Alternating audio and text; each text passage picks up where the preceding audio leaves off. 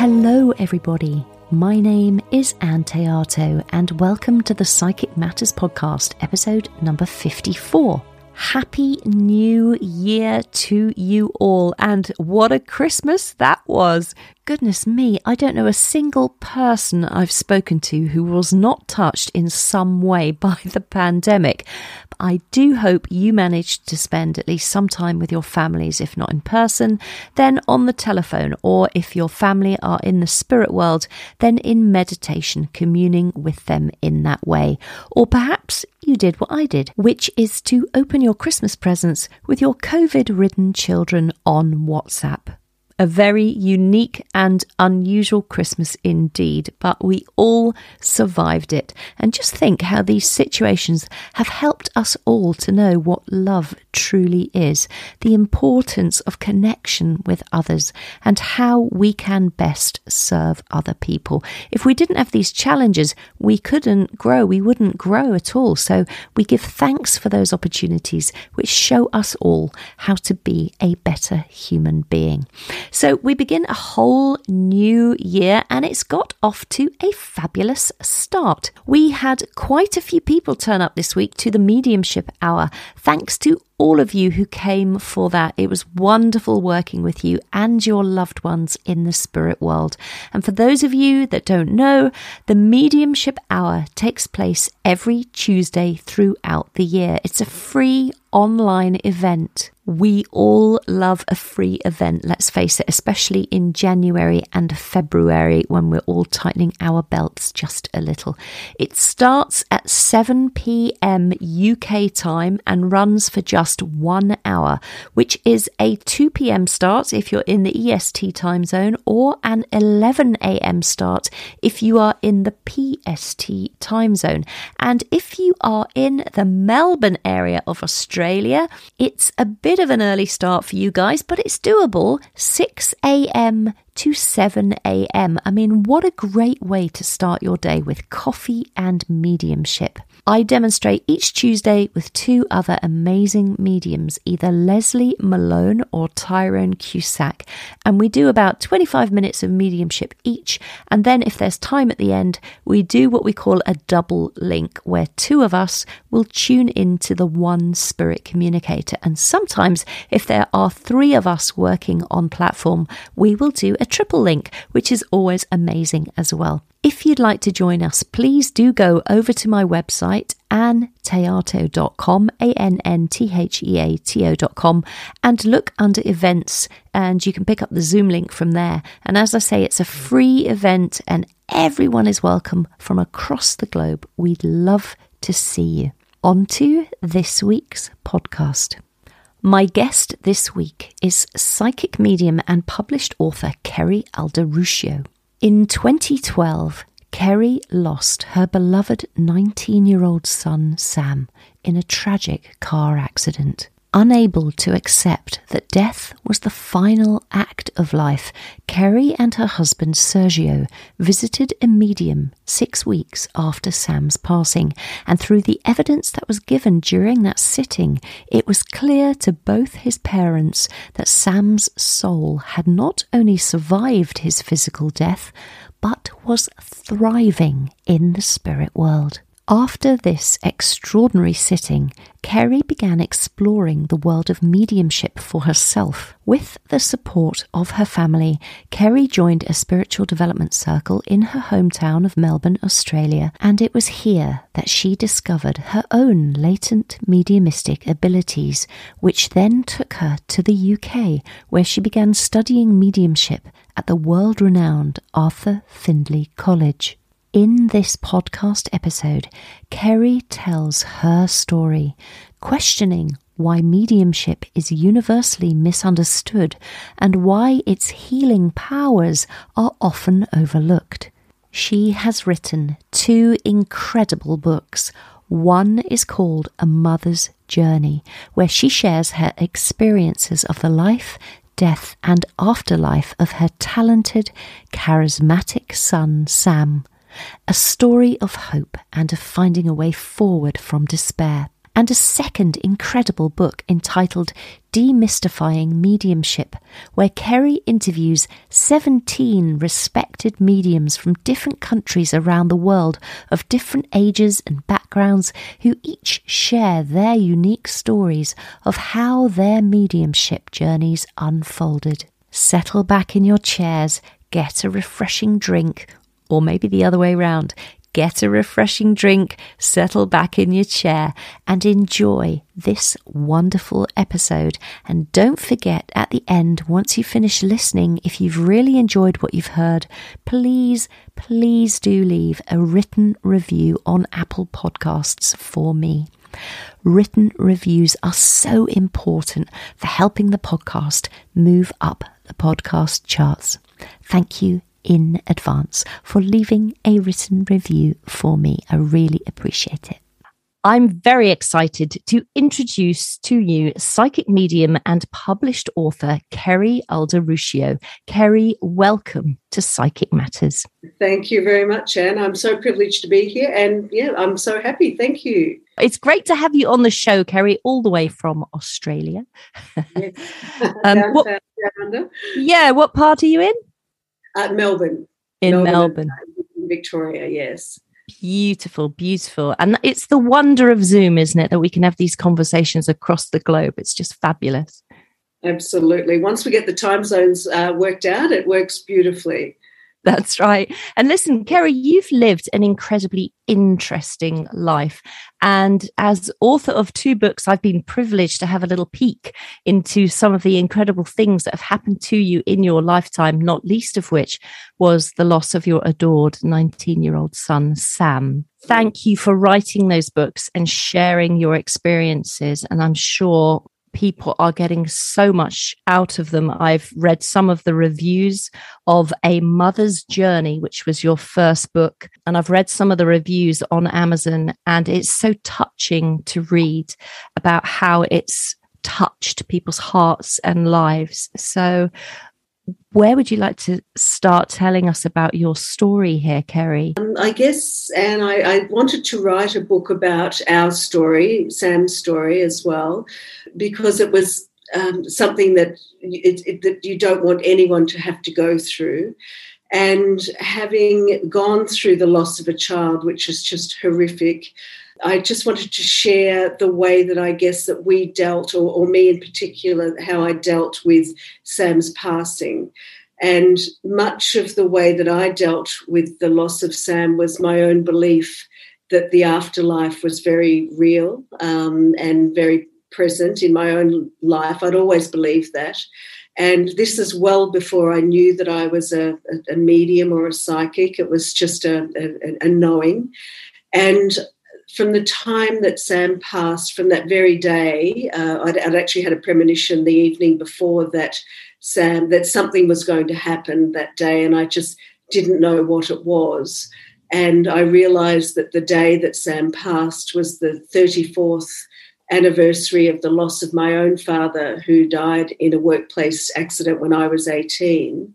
And then later that day, I tragically found out that Sam had also passed in a tragic car accident. So they were same date, 3rd of May, but 34 years apart. And I just, that alone sort of turned on a switch for me, I guess. And and I just decided to write a book to share how I dealt with my own grief, and as a result of that, how I discovered my own mediumship abilities. And it's a beautifully written book. Obviously, it's so from the heart, and it follows your life from way before Sam was even conceived, yes. all the way up to the event that took him to the spirit world, and then the events that happened afterwards in terms of you exploring mediumship and becoming a fully trained psychic medium yourself. So you mentioned there about having a premonition on the day of Sam's passing. What was that like? That premonition, how did that manifest itself? Well, the night before the accident, I was working at a restaurant that we co-own in the city, and I came home late, went to bed, and I had a very confronting dream that I was being led away from the laneway where the restaurant is in Melbourne, in the CBD. I was being led away by the police, and I was in tears. And I wasn't sure why I was in tears, but I just knew it was something very dramatic. And I woke up the next morning feeling very troubled by the dream. And then I put it down to, I realised what the date was. And I thought, oh, that's because it's Dad's anniversary. And because my dad died in a workplace accident, I was also told, the dreadful news by the police. And so I kind of put that connection down. But what it did make me do, as I was heading back into the restaurant at lunchtime that day, I phoned Sam, who had been staying at a friend's place that night, and we chatted, and he was telling me his plans for the day. And it was a lovely conversation, which we ended with, love you, which we always did. And an hour and a half later, he wasn't here in this world anymore. So that's how it happened, yeah. It's a most extraordinary story to have that premonition first, and then for those events to unfold in the way that they did. But how beautiful, I found that very beautiful, that you and Sam managed to have this wonderful conversation before he passes to spirit. Yes, and it just felt like something I needed to, I need to ring him like right now. And what I know now about intuition and psychic abilities, et cetera, I just know that was my own soul telling me you need to contact him right now. Yeah, and I did. And so what happened then, Kerry? Are you able to tell us about the accident itself? Yes, I can. I went to work as normal. It was a dreadful, wet, cold, rainy day in May, which is obviously our winter. And my brother-in-law actually rang me later after the lunch service, so at about 2:30 or something, to say, just to ask me, is everything all right? And I'm like, yes. And what was weird, he was ringing from America, where he and his wife Nadine were on holidays. And Robert, my brother-in-law, said, look, the police have rung me because they're trying to get onto you guys. They'd been around to our house and they had left their car at our house. So they traced Robert through the registration number. And Rob said, look, here's a number, you better ring them, and, hopefully everything's okay. And I rang the number, and then I was sort of sent around, passed on. And one of the policemen said, oh, have you heard something on the media about the accident or something? And I'm like, no. What? And he's like, oh. And then I finally was put on to someone who wouldn't give me any information at all, and they just wanted to know where they could find me, and they needed to see me in person. And I knew then that something terrible had happened, because, if it wasn't a passing, they would have just given me information. And sure enough, my husband Sergio, he had a call as well. He was brought to the laneway by a friend. Our daughter Carla was also, brought to the laneway where the restaurant is by another friend. And the police arrived and took us upstairs and gave us the hideous news. Yeah, so it's it's something you just don't want any parent or anyone to go through. Yeah. Yeah, I'm just listening to you tell that story. I can almost see those events unfolding in my mind's eye, and my heart constricts and I feel cold inside, because it's every parent, every person's nightmare, isn't it, for a series of events like this to unfold in their life? Absolutely. Yeah, it is truly. And the police were amazing, in what they did and how they did it. Yeah. So, hats off to them, really. Yeah, to hold you in that as gentle a space they could under those circumstances. Yeah. Okay. And so, as I understand it from your beautifully written book, Sam was in a car with two other young people, and all three of them passed at the same time through an impact. Correct. And so that must have been very, very difficult for all of those families. Did you all come together, all of those families, to help each other? We did. Yes, we did. And we didn't know one of the families, and we knew one, but not the other. And we did all come together. And for the first anniversary of the boys' passing, we actually had a huge, when I say huge, a sort of a large picnic, private picnic for about 100 people just down the road from the site, and we all released a balloon and planted a new tree where the other one had been removed. Yeah, that was a beautiful thing to do, and wonderful that the whole community has come together, because everybody was in shock, obviously. Yes. But everybody pulled together, came together and celebrated those three young people, which is a really beautiful thing.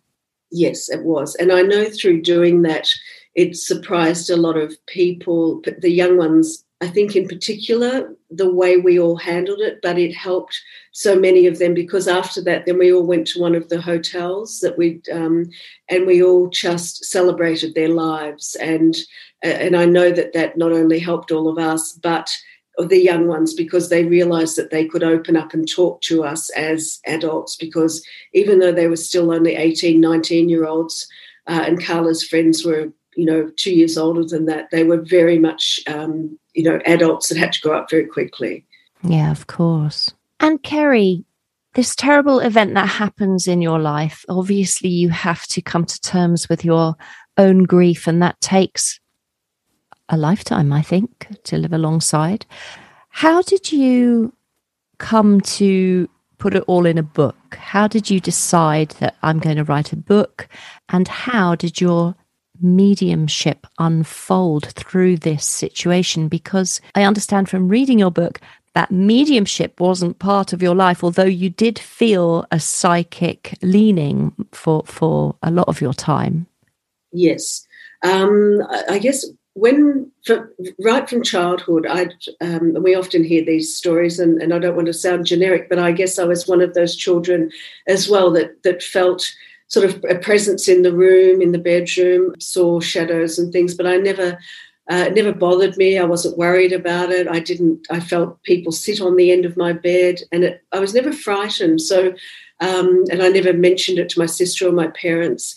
And when Dad passed when I was 18 and he was only 48, I just knew that he still lived on, and the whole concept of going to the graveyard and so on, I hated going because, and I would go, but it's like, well, Dad's actually not there. He's like right here with me. So I always had that understanding. And right from the time that Sam passed, even that very same day when we got home from the police station and our house started to fill up with people from friends and family and so on, I could still feel his very presence. I could just feel it. And that never went away. And but once again, I couldn't tell Sergio or my daughter Carla, because what would I actually say to them? Because I didn't know what was happening myself, but I knew it was a good thing. And one of the strange things that was happening was whenever Sam's friends were coming over to visit, we had a big old Victorian house with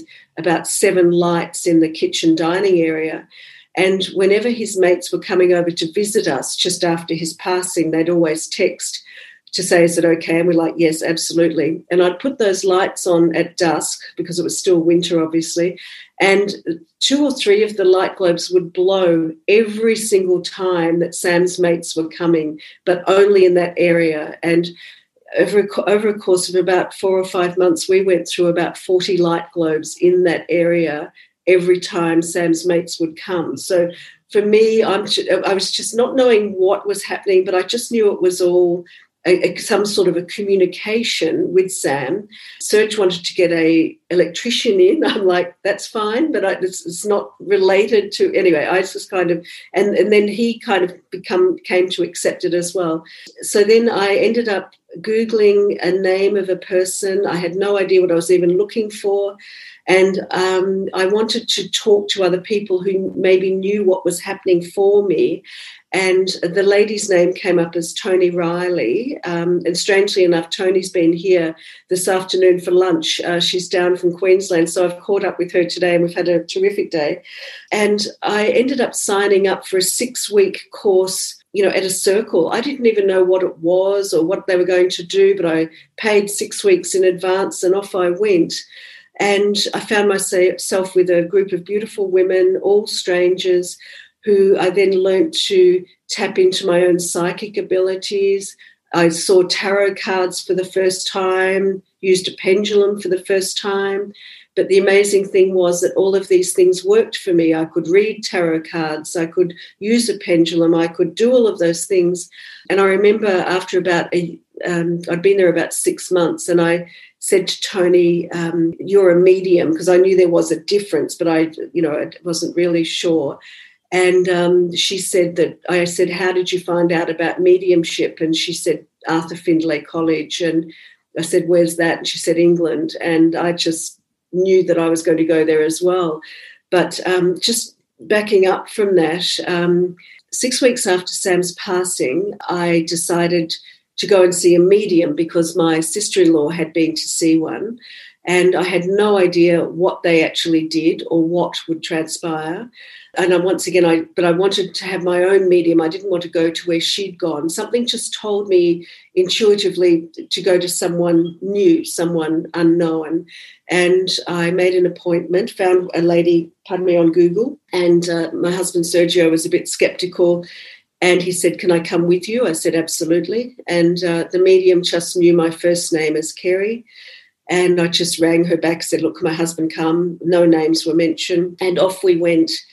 And before we went to the mediumship reading, we'd been to a grief counselling session that morning that the Traffic Accident Commission here have, which the lady was beautiful, but I absolutely hated the session because it was just all about moving on with your life and dealing with grief, but there was no mention of the spirit world or afterlife or the fact that they live on. And I just found that so horrendous. And I just sobbed through the whole thing and I couldn't wait to leave. And when we got to the medium, I'd already spoken to Sam that morning, as I do every day. And I explained to him, Dad and I are off to see a medium, have no idea what she's going to do. But I said, can you please be there and communicate with us? And I remember even giving him her physical address, such and such a number, this street, this suburb. Sounds ridiculous now that I know how mediumship works, but we arrived and this wonderful, suburban-looking middle-aged lady was there. And we sat down and her opening words were, she said, there's been a spirit waiting here all morning, which never happens. So Sam was very obedient. He did what Mum asked and he went when I spoke to him. And she said, I know that you're a mum grieving the loss of your son aged between 18 and 20. And Sam was 19. So that was, amazing. And Sam came through with all of this wonderful information. And she also said, your dad was there to meet him, which was incredible, and that Sergio's mum was also there to meet him too. So, yeah, great. That's amazing. How beautiful as well that your father was there, because they passed on the same day. So that was really significant. It was beautiful, yeah. But the important thing was too, Anne, after we left the reading, and Sergio was blown away, and I said to him, if I came home and told you, all of these things, what would you think? And he said, well, I think I'd probably have you certified, because he thought it was madness for me to tell him that. But he said, I can't deny what I've just experienced myself. So, he said, I've just, I have no words, but I don't understand it, but I can't deny what I just experienced. So that was great as well. So I've always had his support as a result of that. Because he experienced it firsthand as well. I think also experiencing something like that, it's not just about the evidence that a medium can give, but it's also about the feeling where you can really feel that spirit person come so close to you in that session. It's about the communion of the spirit world, isn't it? Yes, absolutely. And the healing. I left. Her name is Lorraine Culross, and she's also in my new book. I left that reading a different person. I left grief counselling in tears. I left Lorraine's, mediumship reading feeling elated, and that there was so much hope in my heart. And I just knew that a whole new world was just opened up for me. The door was thrown open. Yeah. It's just beautiful. What a beautiful experience. Yeah, it was. And so what happened then, Kerry? So you've gone to see this beautiful medium. You've had this wonderful experience, you and Sergio. What happens next? Well, I continued with my circle. And typical of me, I also immediately went home, Googled Arthur Findlay College, promptly made a booking for as early as I could in the year. But I found dates that actually fell between Sergio's birthday on the 14th of February and Sam's birthday, which is the 13th of March. So I found 2 courses back to back that fell in line there. And also allowed me enough time to have a bit of a holiday in the UK, catching up with friends, and also catching up with friends in Dubai. And I'd mentioned to an old friend of mine from kindergarten and primary school that I was, I noticed on Facebook that she was studying mediumship, and I thought, wow, that's pretty amazing. And we had lost contact since we were 12. And she contacted me and said, would you like company at the college? When I told her, and I said, why not? And I remember then telling Serge and Carla, look, I've booked into the college. I'm off to England. And they were like, oh, hope Mum's, not losing the plot. And I said, no, it's fine. I'm going with my friend Sandra. And they're like, who's Sandra? And I said, look, I went to primary and kindergarten with her. And they're like, oh, no. Because we literally had not seen one another since we were 12. And at that point I was 55. So, but we both went. It was meant to be. We had a fantastic time. And we were both in the right classes with the right tutors. It was absolutely incredible. Yeah. And it was there that I was actually put to the test and discovered that, yes, I did have mediumistic abilities as well as the psychic ones, which I knew that I had. Yeah. It was a game changer. Yeah, that's amazing. And didn't you get a reading from somebody while you were there as well? Janet Parker gave me a beautiful, beautiful reading, and Brenda Lawrence gave me a beautiful healing one evening as well. But Sam also, yes, he definitely came through in the reading, and it was just beautiful. And then my second week there, I had a beautiful reading with Colin Bates as well. And Sam and Dad and my grandparents and everyone came through at that one. And I was with a wonderful medium, Thelma Francis, a Scottish woman. And that was the first time I'd ever stood up to do demonstrating. And she was looking for a volunteer. And I certainly wasn't going to volunteer because I'd barely seen it done. And I just found my hand just shot up in the air, sort of hung there, and I didn't do it. But I'm like, oh, no. And she's like, wonderful, come on up. And I went up because I had no choice. And she's like, have you done much of this? And I'm like, I've never done this before in my life. I've barely seen it done. And she said, oh, this will be interesting, in her lovely Scottish accent. But it was incredible. I could just do the reading, and I brought through a child. It was incredible. Yeah. And I've never looked back, really. That's so beautiful. So you went and you did this wonderful course at the Arthur Findlay College. You had all these incredible experiences where I know you sat in class and Sam came through a few times with different messages from different people. That we always have exercises when we go to the Arthur Findlay College where we work in pairs, and there's a medium and a recipient, and yes, we practice. And I know Sam came through several times because you say in your book. Sam was incredibly enthusiastic about the whole thing. Amazing, yeah. And other ways, since then, and since his passing, there have been other ways that he has made his presence felt, not just by the 40 light bulbs that have blown, but other ways. Tell us about those other ways that Sam has made his presence known to you.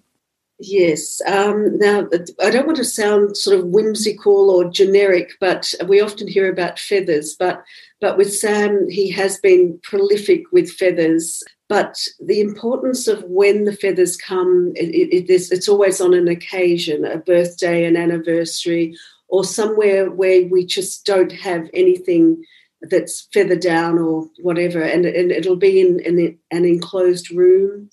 For example, when I first landed in London, and Sandra and I were staying in a lovely hotel in Paddington, and I sat my leather bag down, black leather bag, on the white doona, and I just sat it there and was watching it, and 6 inches above the bag, this little feather just manifested and started floating down, and I couldn't say anything because I was so shocked, and Sandra happened to turn around at that very minute and watching it drop, and I won't say what she said, but it was a 4-letter word, and it landed on my bag, and I was holding it, so I had something tangible. And this is winter time in London.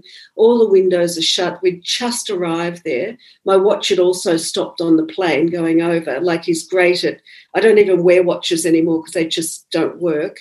And ever since then, there's just this prolific supply of feathers, which is just amazing. There'd be, at Arthur Findlay, that particular stay, I'd get dressed each morning in something new. My clothes were in the wardrobe, and there'd be a feather stuck on a sleeve or the front of me or an arm or something, just each day. It was amazing. Yeah. And that's continued now. They'll just be wherever, and on special occasions. It's beautiful. That's so beautiful. And I notice in your logo on your website, you have 2 feathers in your name. So that's really beautiful. I loved that.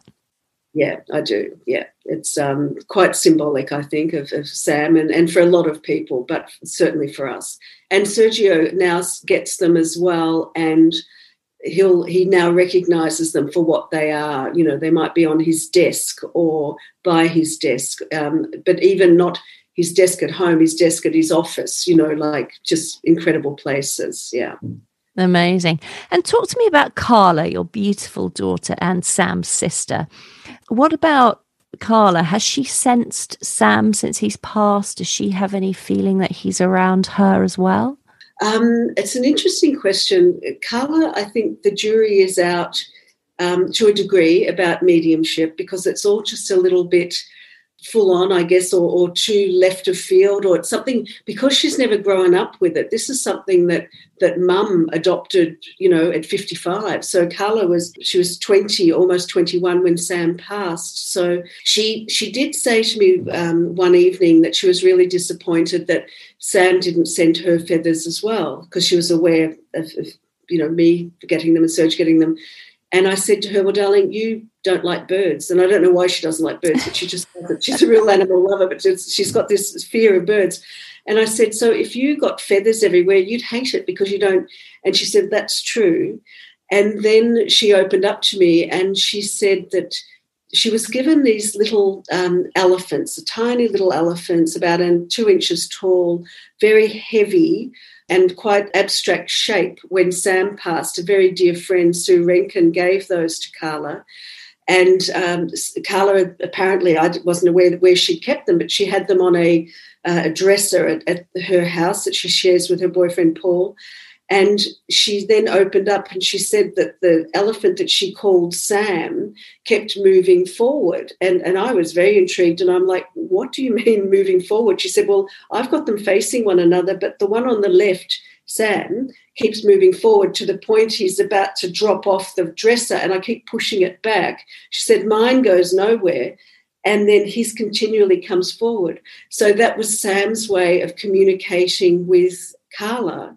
And she actually believes that, and she gets it. But to prove it, she's jumping up and down in front of the dresser. She's pushing a door against it, doing all of these things, but realising that nothing can move this heavy little elephant, and it's only ever that one that moves forward.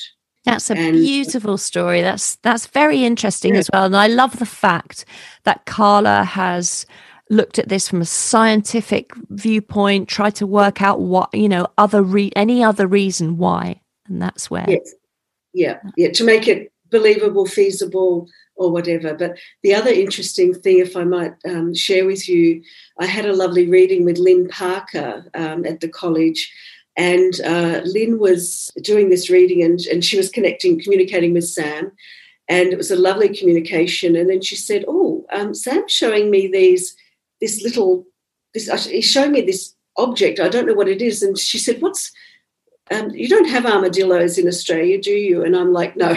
She said, but she said, it's really hard, like a shell, like an armadillo. And she said, what does a wombat look like? And I said, well, they're really solid, but they're furry. She's like, no, it hasn't got fur, but it's really solid. And she could see this image, but she couldn't work it out. And she said, look, I won't dwell there. I'll keep moving with the reading. And then it was only about a week later when I got back from England that Carla shared her story. And I took a photo of the little abstract elephant and I sent it to Lynn and I said, is this what you were seeing, because it was very abstract? She said, yes, that's the image. So that's what she was getting from Sam, and that was Sam trying to get to me, like that's what I'm doing for Carla. But it all came together about a week later. Oh, that's beautiful. That's such a great story. That's really lovely. Lynn was rapt as well because she could not make out what this thing was, and great for her to then learn it was actually the abstract elephant. Yeah, that's fantastic, because sometimes as mediums we do get this information and the recipient can't take it or don't understand it, and it is great to have that validated. Absolutely. Yes, it is. Yeah. And Sam has come to you in the dream state. Tell me about that. Yes, a number of times. The first dream was we were just having dinner and it was all very normal, and the four of us were around the table and it just felt so natural that Sam was there. But the incredible thing was Sam was wearing a T-shirt and it had the infinity symbol on it, the forever symbol. And then the dream sort of finished. After not long, there wasn't a lot of talking or anything. It was just very much, I believe, him coming through to show his presence with the infinity symbol of I'm here forever. I haven't gone anywhere. And that really showed me the next morning when I woke up. It was a true memory because, and I can still remember it so clearly today, whereas with dreams, they can be so fantastic, but you can't actually remember what happened or explain them to anyone. But that particular dream, I can. And there's been others as well where he'll just appear, and he's just a part, wanting to show he's a part of our life very much, which is beautiful. Yeah, that's beautiful. It is. And when our loved ones come to us in a dream state, I think those dreams can linger with us for a very long time because they move you so much. They do, yeah. And I believe they are actual then memories, and that's why we remember them differently. Yeah. And so you've put all of this experience that you've had, it's a beautiful tribute to Sam, your book. It's a beautiful tribute to you as a mother, not just to Sam, but to Carla, and as a wife to Sergio, and as a member of your community. Everybody's in here in this book. It's called A Mother's Journey, a story of everlasting love and evidence of life after death. Where can people buy this book, Kerry? That book is available on my website, which is www.kerry, which is Kerry, Alderuccio, ALDERUCCIO.com. It's also, A Mother's Journey is also available on Amazon. It's widely available in independent bookstores all over America. It's also with W.H. Smith in the UK? Yep. Yes, okay. That's and right. Waterstones and Blackwell's. It's also with Walmart in America, Barnes & Noble. But the best website in America to go for the independent bookstores is indiebound.org. Or also in the UK, you can buy it at Arthur Findlay College as well as at the other places that I mentioned, yeah. Gosh, I didn't think you'd ever have your book on the shelf at the Arthur Phinney College. Yeah, it's that I've sold a lot of books there, yeah, which is wonderful. And I'm so grateful that they allowed me to do that, yeah. Yeah, that's beautiful. All of the links that you've just mentioned will be in the transcript of this podcast, and I will put them under a separate section on the show notes on my website, so people can go there and pick up all the information, and they will be led to your books where they are for sale. But your book, A Mother's Journey, Kerry, is just such a beautiful story to help people with their own personal grief. Do you want to just say a little bit about it and how you feel it might help those who read it? Yes, it was very much written as a book of hope, because after Sam passed, I tried to buy books that actually gave me hope, but I couldn't find anything. They just didn't seem to exist.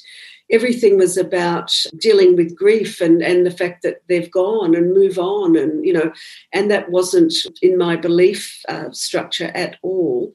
So that's why I wrote it, because I wanted to give other parents hope and other people hope that life is eternal. And if we maybe change the way that we think about a passing, and when that we don't dismiss all of those wonderful little what ifs, did I just see something, hear something, feel something? It's just to give people hope that their own loved ones may be trying to connect with them, which indeed I know that they are, and just to give them an understanding that they will reunite with their loved ones later on, and that just keep talking to them, just keep including them, celebrate their birthdays, celebrate their lives, don't, you know, not talk about them. And I've heard so many stories with people that they just stop talking about that person, and it's almost like they don't exist. I mean, I still, if anyone has known Sam well, on every birthday card, Christmas card or whatever, I do love, you know, Kerry, Sergio, Carla and Sam too, because he's a part of our family and always will be. If they've never met him, I don't do that because that would be a little strange. But definitely A Mother's Journey is a book of hope. And I've had so many random strangers contact me telling me that they were sent it or they bought it, and how much it's changed their way of thinking and their ability to now cope. And particularly when they've been receiving, whether it be feathers or, you know, butterflies, coins, all of these things that sound so whimsical and generic, but they are real. They now look at those things in a different light. And I feel great that I've actually been able to do that. Yeah, you should feel great. You should feel amazing. I mean, it's a horrible experience that it's a tragic and terrible experience that you've gone through losing your son. But by going through that and understanding it and working out how mediumship works and exploring that whole journey, you have, and Sam, both of you together, have helped so many people in the world and will continue to do so by those words that you've written, by that support that book gives to people. Yes, yeah. And that makes, I regard it very much as our book. Yeah. Yeah, it's beautiful. It's really beautiful. And not only that, you didn't just stop there, Kerry, did you? Because you've gone on to write a second book called Demystifying Mediumship, What Makes a Medium. Tell us, Kerry, about this second book that you've written. And it's just come out, hasn't it? It hasn't been out too long, this one. Yeah, it's brand new. It came out on the 1st of November. When COVID first hit, worldwide, so last April, I knew that I needed a project because I couldn't have my be doing normal readings here at home like I normally do, and I just knew that I needed something for the long haul. But I wanted to write another book because I do enjoy the process of writing, but I didn't know what it was going to be about. So I had a few thoughts, because a lot of people said to me that they'd meet me, and if they found out I was a medium, they're like, "You don't look like a medium." And I often wondered what we're supposed to look like. So that prompted a thought. And then I meditated, set an intention what should I write this next book about? And when I came out of the meditation and wrote in my journal, I just sort of basically said, you need to speak to other mediums to find out how they discovered their own abilities and share their own stories. So that's what I did. I decided to contact a number of mediums, and thankfully 17 wonderful, wonderful mediums from 5 countries, different ages, different sexes, different backgrounds, all agreed to be a part of it. And each chapter tells a story in the life of those mediums, doesn't it? Correct. It's really a series of, I share more of I do share some more of my story at the beginning. So for anyone that hasn't read A Mother's Journey, they will have an understanding of where I'm coming from. But you can certainly read the 2 books independently. But if you've read A Mother's Journey, it's a lovely follow-on extension, as it were. And then I talk about what mediumship is in the most simple of terms so that anyone can read it and understand what mediumship is and certainly what it isn't.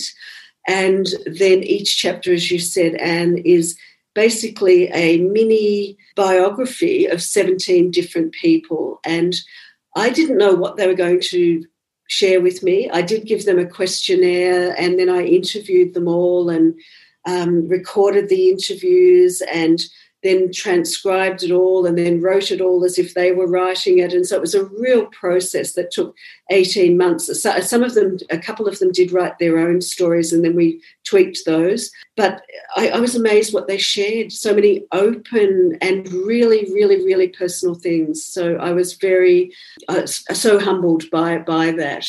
And I was also so grateful for Anne-Marie Bond from London, who I believe has been on your program in the past. Yes, She's that's right. An incredible medium, a wonderful person, and she allowed me to use some of her beautiful spirit art paintings on the front cover. So I'm so grateful for her for that as well. Well, it makes for fascinating reading, because I know quite a few of the mediums in here, not personally, but I know I've heard of a lot of them.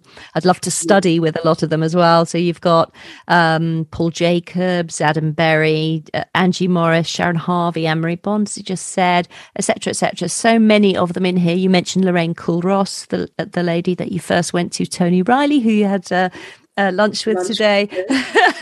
Yeah. And all of their biographies are in there. And each one of them is really inspiring, because as you read them, you see how difficult people's lives have been and the challenges that everybody's had to overcome, yes. and the difficult lives and what led them to mediumship and how it works. Exactly. And there's not one story that is the same. And that's what I found just quite amazing. And we're talking about people from, 5 different countries. And for some of those people that's not even their country of birth. So you can probably include about 8 different countries of where people are from. And every story is different, but at the end of the day, they all discovered that they had this wonderful, wonderful ability, which happens to be mediumship. And they openly share what they've done with it or what they haven't done with it. Yeah, which is great.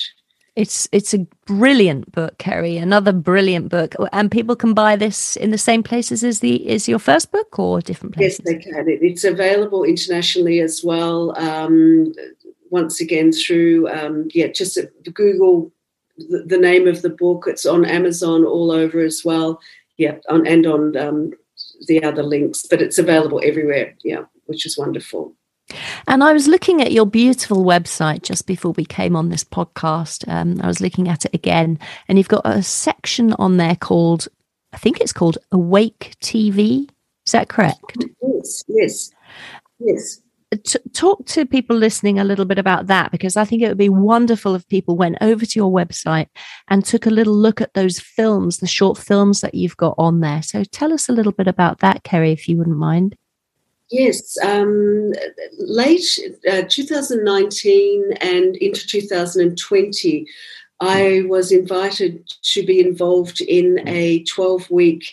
It was the first season of the Awake TV. It's an online TV network from San Diego in America. And I was able to present 12 30-minute TV shows live, which is a bit daunting, weekly.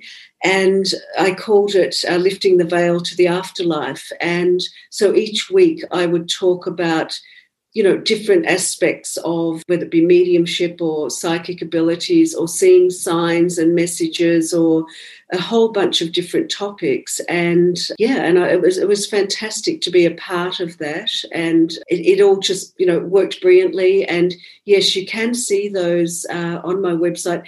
If they won't open there, you might have to join. You can do a free week trial if you don't want to join the Awake network full on. But yes, they can all be seen there by going in. Yeah, they're beautiful. They're so informative, all of them, and you explain things so clearly. And I found it fascinating. Oh, thank you. Yeah, I really enjoyed it. It was quite daunting to do the show because you're talking to yourself really for half an hour. But the feedback was fantastic. So I was rapt. So yeah, thank you. Yeah, it's brilliant. I highly recommend everybody goes over there. So what is your website, Kerry? It's www.kerry, Kerry, Alderuccio, which is ALDERUCCIO.com. Thanks, Kerry.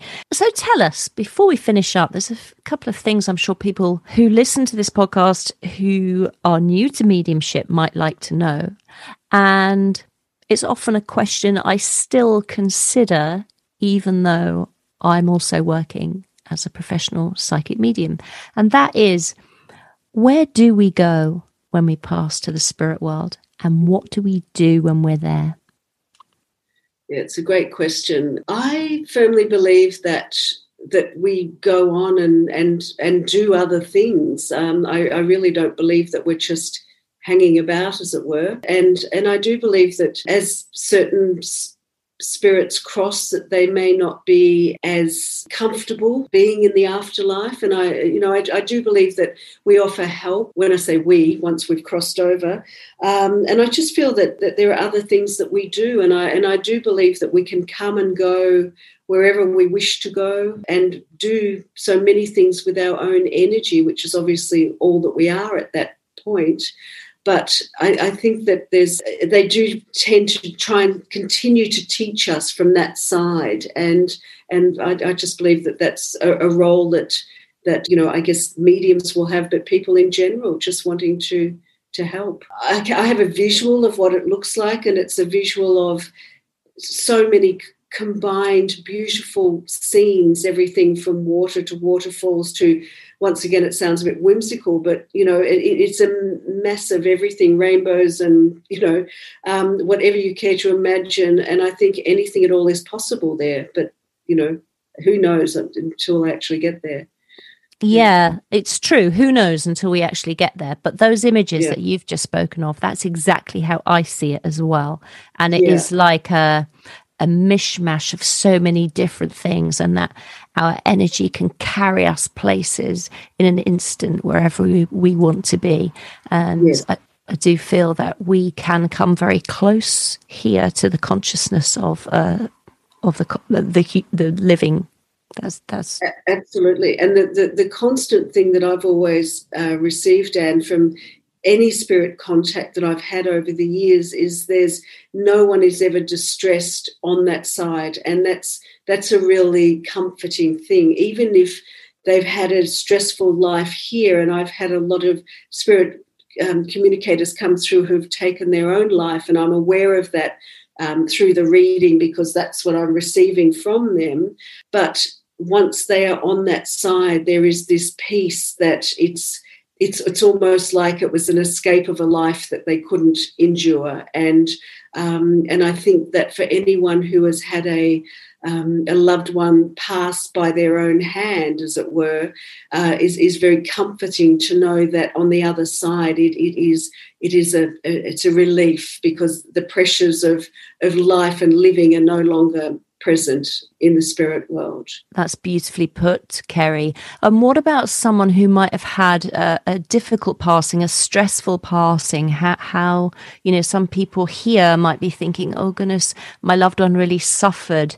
What would you say about that for people to bring them some element of comfort? I don't know about you, Anne, but when I do readings, I can often feel how they pass, and I'm able to feel those sensations, and I'm able to feel that that it was a traumatic passing through a long illness or whatever it might be, but there's always, without fail, the moment that the release happens when their soul disengages from the physical body and is released into the afterlife, there's this wonderful freedom. And so regardless of the trauma or the lead up to the death, it is once they are released, it's beautiful. So I guess that's the only hope that I can give, is that it's the traumatic part is not ongoing.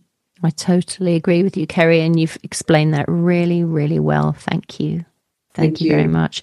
And what about some parents who are desperate to hear from their children in the spirit world? When you first went to a medium, Sam was very, very present for you, and you had a very, very positive, beautiful experience. Not everyone will have that, but they have the same amount of need. What can you say to parents like that, or people like that who are missing their loved ones who don't come through? Yeah, whenever I begin a session, I always explain to my sitter or sitters sometimes that it's beyond my control who comes through. I'm just the middle person, as it were. I'm the bridge, and I can't make a certain communicator come through. But prior to their arrival, I also do meditate and ask that whoever wishes to communicate with the people who are coming for the sitting, can they please make their presence felt? But that's the best I can do. But I've rarely, if ever, actually had a situation where their loved one does not come through.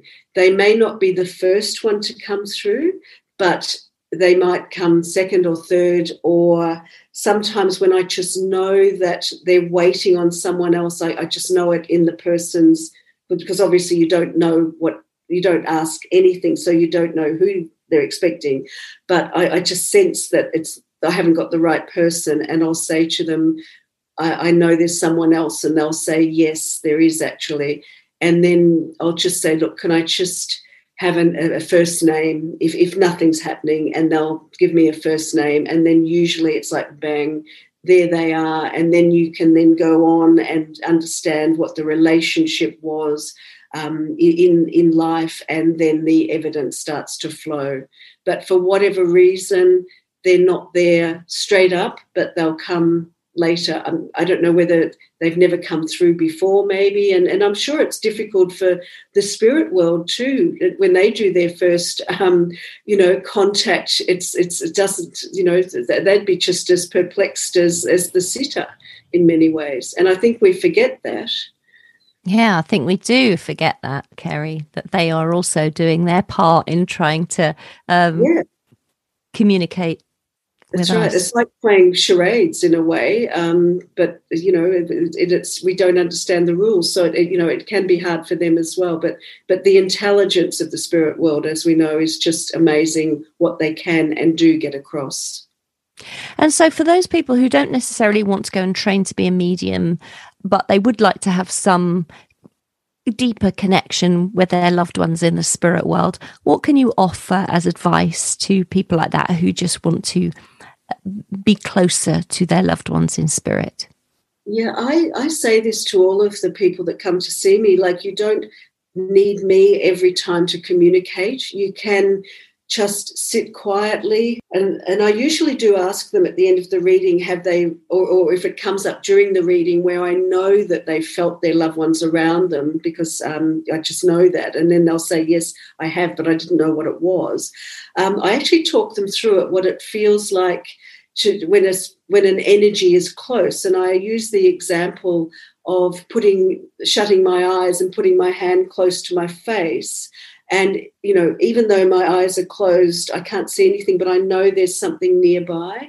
And I use that example for them so that, they'll just feel a change in the energy around them. It might get hot, it might get cold, but the point is not to worry about it, and just to speak to them. Either speak in your mind telepathically or out loud, and just communicate whatever it is that you want to share with them, and then just sit quietly. And then often some words will just drop in, and it's like, oh wow, I needed to hear that, or that's the answer, because that's as good as it's going to get. And that's what I also explain to people. It is so subtle, and not to expect clear, concise messages, but just to allow themselves to surrender to the possibilities and trust in whatever they receive.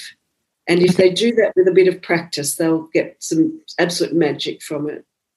See, I think that's really good advice, because there's something in us that wants the spirit world to say huge long sentences to us with very specific information, and then we think, right, that's that. Yeah. That's not how it works at all. It's so very subtle. It is, and we have to, and that's why I try and make all of my clients mindful, so that they don't have expectations that can never be met. Yeah. I think that's important. A few things that, the basic rules of communication. Yeah, I think that's lovely. I think that's really well put. And so, Kerry, my final question to you is, how has your relationship with Sam changed now? When he was here, he was a 19-year-old young man, full of dreams and hopes for his life on the earth plane. And now he's over in the spirit world, still the same beautiful soul. But your relationship with him has obviously changed in the way that you communicate. My father's in the spirit world. When my father was here on earth, we got on very well. He was a lovely father, but there were things, it was difficult at times. He didn't know so much about me. And I feel him very close from the spirit world. My relationship with my father has changed enormously since he's been in the spirit world, in that we're very, very close. I can tell him things. I sense his presence around all the time. I talk to him. And so I put it to you, how has your relationship with Sam changed?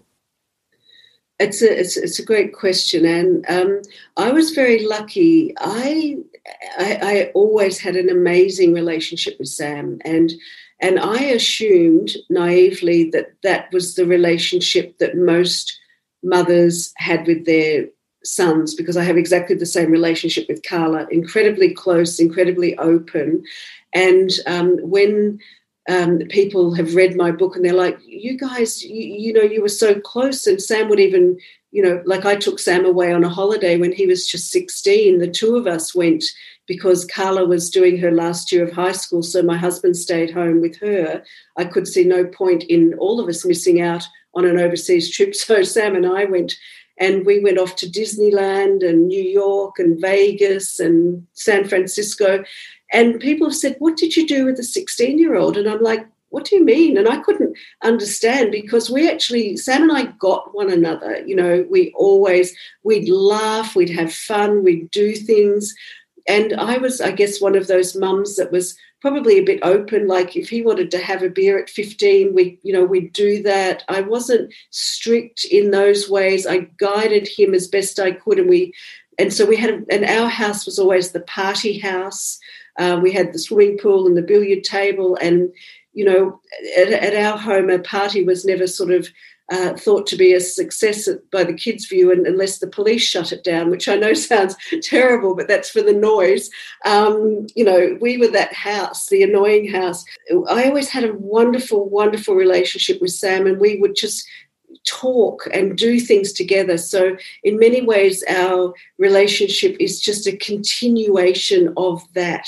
But I do know, I feel his support in so many ways, because my life was, heading off in one direction, and now I'm gone in a completely different direction at a middle age. But I know there's still so many other things I want to do, and I know he's cheering me on every single step of the way to be that, just do what I want to do, what feels right in terms of my mediumship, my writing, my sharing of what I know, I guess my untrained counselling of other parents and those sorts of things. I just know that he loves it, that I actually do that, because that has come through in so many readings from random strangers at the college in particular, where they just say, he's so proud of all the stuff you're doing, and they don't even know what I am doing. I'm a stranger to them. So, for me, that's amazing validation. But our relationship was always strong, and now it's just stronger. Yeah. Yeah, that's beautiful and fabulous to hear. And so what is next for you, Kerry? What are you up to next? Well, I've sort of put myself in a corner that I will be writing a new book, because I applied to go on a writer's retreat this July in France, which is wonderful. And I was accepted to go on that retreat. So I need to have a decent-sized manuscript ready by April. But what that will be, I don't know. So I'm going to meditate, and I will put it out there. What do I need to write about? But I think this time I'll write something that's not mediumship related. I'd like to write, I don't know what I want to write, but it could just be a fictional novel. I don't know. But I just feel that, I'm 62 now, but I just think age is inconsequential. Just keep traveling, writing, doing whatever. So, yeah, I've got lots of exciting things. I'm due back at Arthur Findlay College in June. I'm hoping that it's open, so I'll do that and then head off to France in July, and I'll be away from Australia for 9 weeks on this trip and just holidaying and seeing people and loving life in the middle. Yeah. Gosh, it's 9 weeks away from your husband. What will he say about that?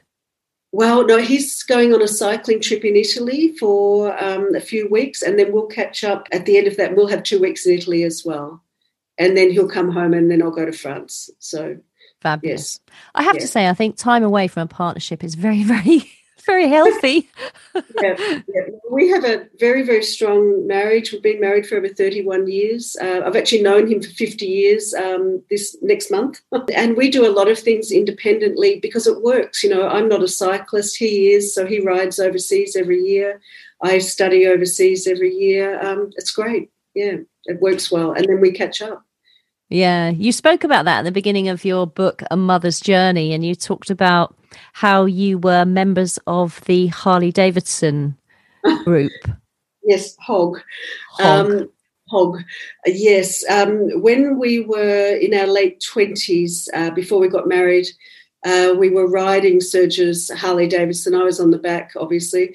And this was something where I got a little psychic warning. I had a bag strapped across my body, and you sort of get into a bit of a trance on the motorbike, but the strap of the bag broke, and I managed to catch it before it fell. And I said to Serge, I nearly lost my bag. And he's sort of listening to me. And so it brought him back into the real world. And 5 seconds later, we see a car ahead of us turning, and then he panicked and stopped in the middle of the road. And Serge just managed to get the motorbike around the back of the car. There was a farm ute, actually, but our left legs didn't make it, and they both went snap, snap on the way past. And we both had really bad leg injuries. I had a compound fracture of the femur, so my bone was through my jeans. Serge had a broken hip, broken lower leg, and I was choppered away in a police ambulance and so on. So we've both had 8 operations between us, and my leg was all plated, and Serge then got gangrene on his leg. And anyway, a long story, but we're fine now. We get around. We've got great scars, great party stories. But, so we survived it. But I honestly believe the breaking of that bag was a warning from my guides or whoever you need to be present here. Something's going to happen. And sure enough, it did. Yeah. Yeah, goodness. And you explain that in the book, that whole story is in the book. And I found that really fascinating because you had to go through so much, both of you, to recover from those injuries. It was extraordinary.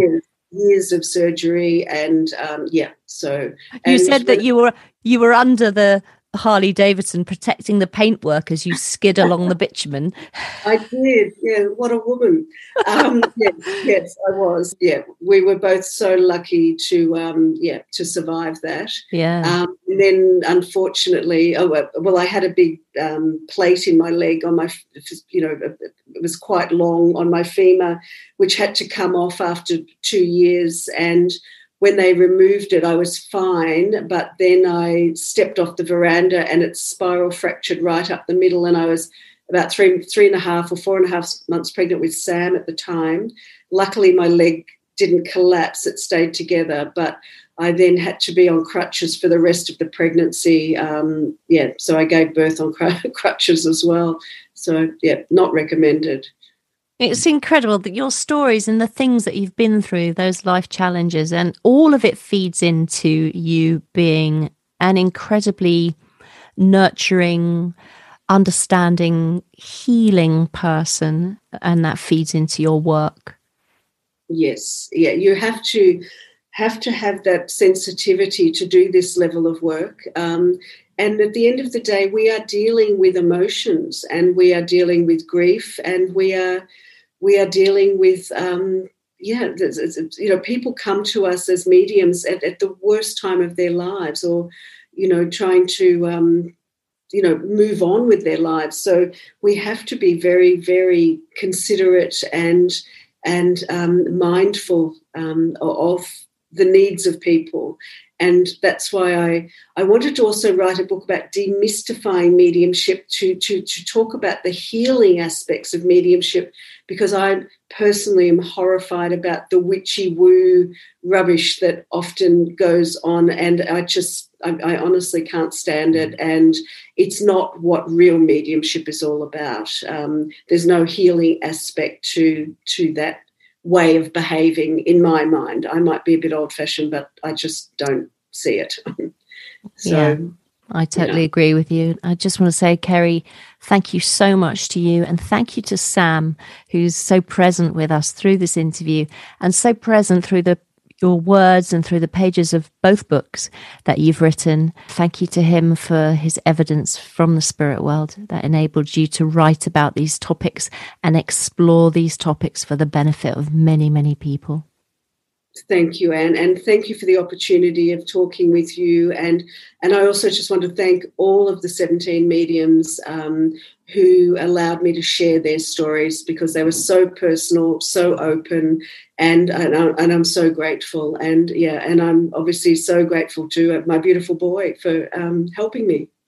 Yeah, and I'm very grateful also to Surgeon Carla for being incredibly supportive, because I know a lot of partners and children aren't. They just don't understand what, I'm a different person now in many ways. I'm still the same old Kerry and others, but they, didn't sign up for me to become a medium or an author for that matter either, but they've both been incredibly supportive. So I'm very grateful.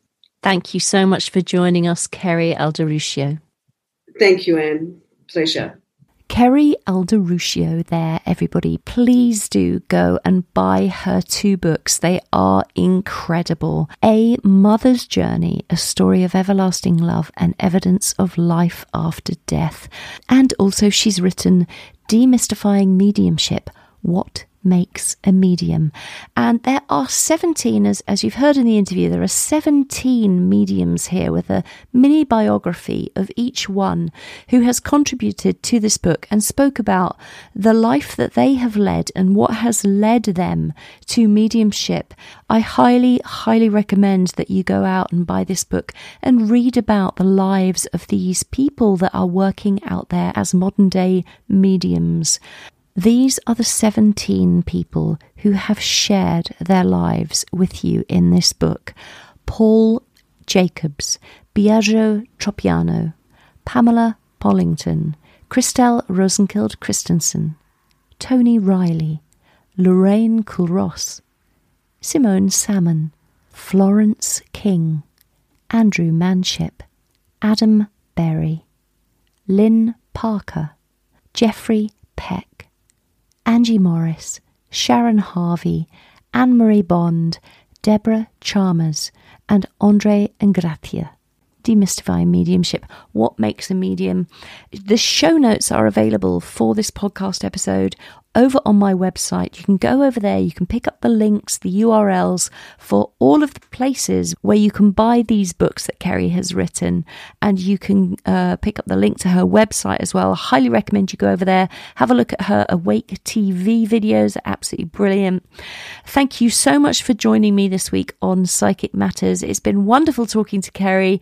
It's been fabulous having you all as listeners. Don't forget to leave, if you possibly can, a written review for this podcast on Apple Podcasts. That would be hugely, hugely appreciated and would help move the podcast up the podcast charts. I wish you a wonderful couple of weeks. My name is Anne Théato, and thank you for listening to Psychic Matters.